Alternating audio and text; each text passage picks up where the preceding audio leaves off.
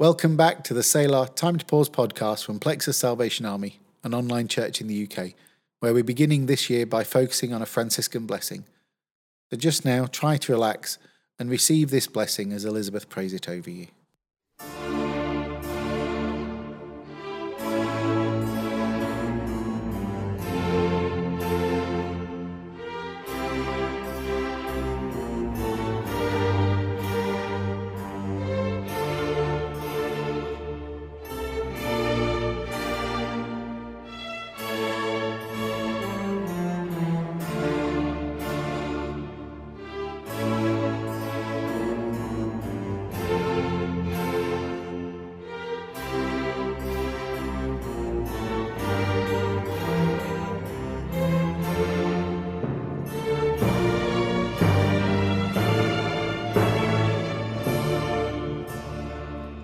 May God bless you with a restless discomfort about easy answers, half-truths, and superficial relationships, so that you may seek truth boldly and love deep within your heart. May God bless you with anger at injustice, oppression, and exploitation of people, so that you may work for justice, freedom, and peace. May God bless you with the gift of tears to shed for those who suffer from pain, rejection, starvation, or the loss of all that they cherish, so that you may reach out your hand to comfort them and transform their pain into joy. May God bless you with enough foolishness to believe that you really can make a difference in the world, so that you are able, with God's grace, to do what others claim cannot be done.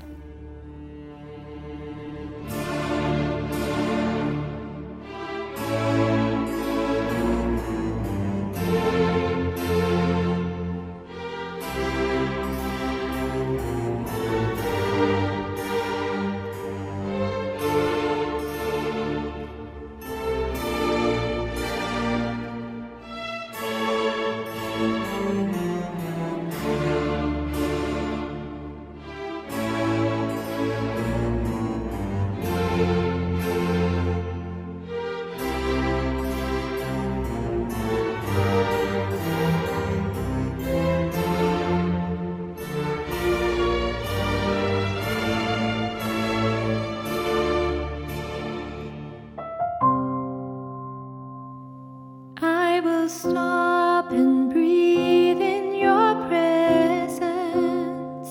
Just breathe. Just breathe.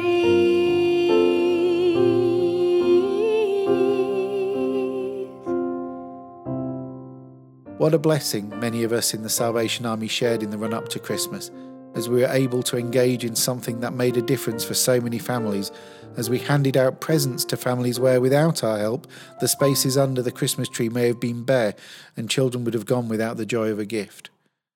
As Christmas time drew near, the number of phone calls to our core around the territory offering help grew, and the amount of donations we received grew too. Something about Christmas seemed to focus the minds of many in our community on a need that could be met. Each day, Salvation Army officers would arrive home and find the light on their answer phones flashing. But since Boxing Day, those calls offering help have dried up, and the emails too. The need that had come into the open is just as real today, yet so many no longer see it. The sensation of love and community as people donated anonymously has somehow evaporated.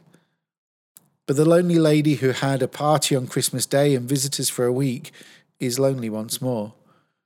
The child who did not have to face a Christmas without a gift under the tree may have no such reprieve for their birthday. The soup kitchen that received more food than it could handle as the shops closed for a day or two and cleared their shelves now again has to beg for donations to make even the most meagre lunch.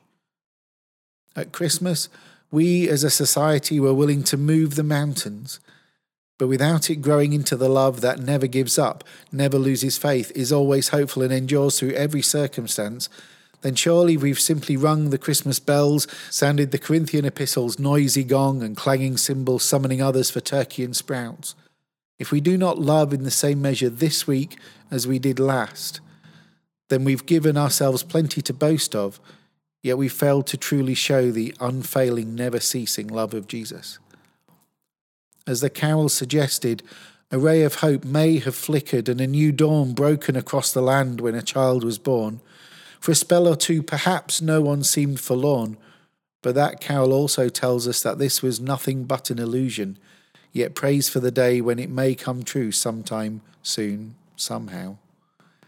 It reminds me of the poem and litany written by Howard Thurman. When the song of the angels is stilled, when the star in the sky is gone, when the kings and princes are home, when the shepherds are back with their flocks, the work of Christmas begins.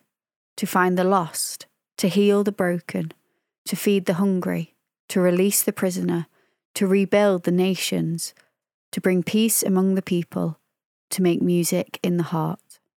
Real life needs real faith, for only real faith moves out of the festival and into daily living, which is why our blessing for you this year says, May God bless you with the gifts of tears to shed for those who suffer from pain, rejection, starvation, or the loss of all that they cherish, so that you may reach out your hand to comfort them and transform their pain into joy.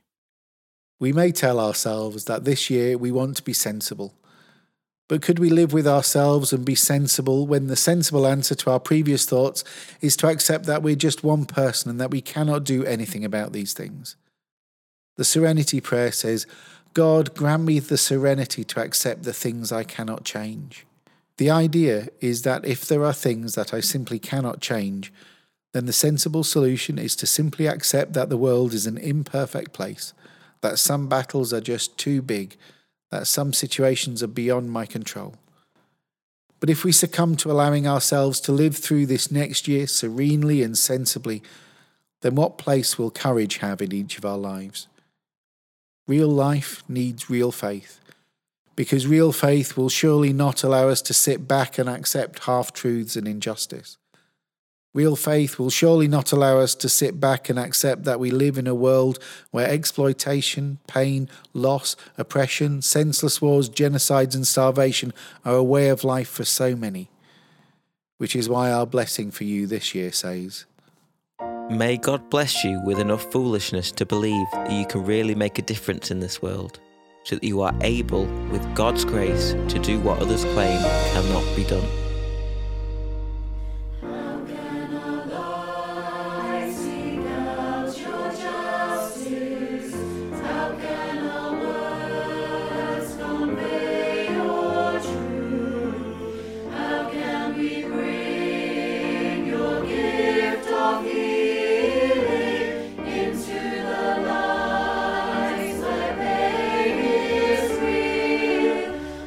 Will you take us?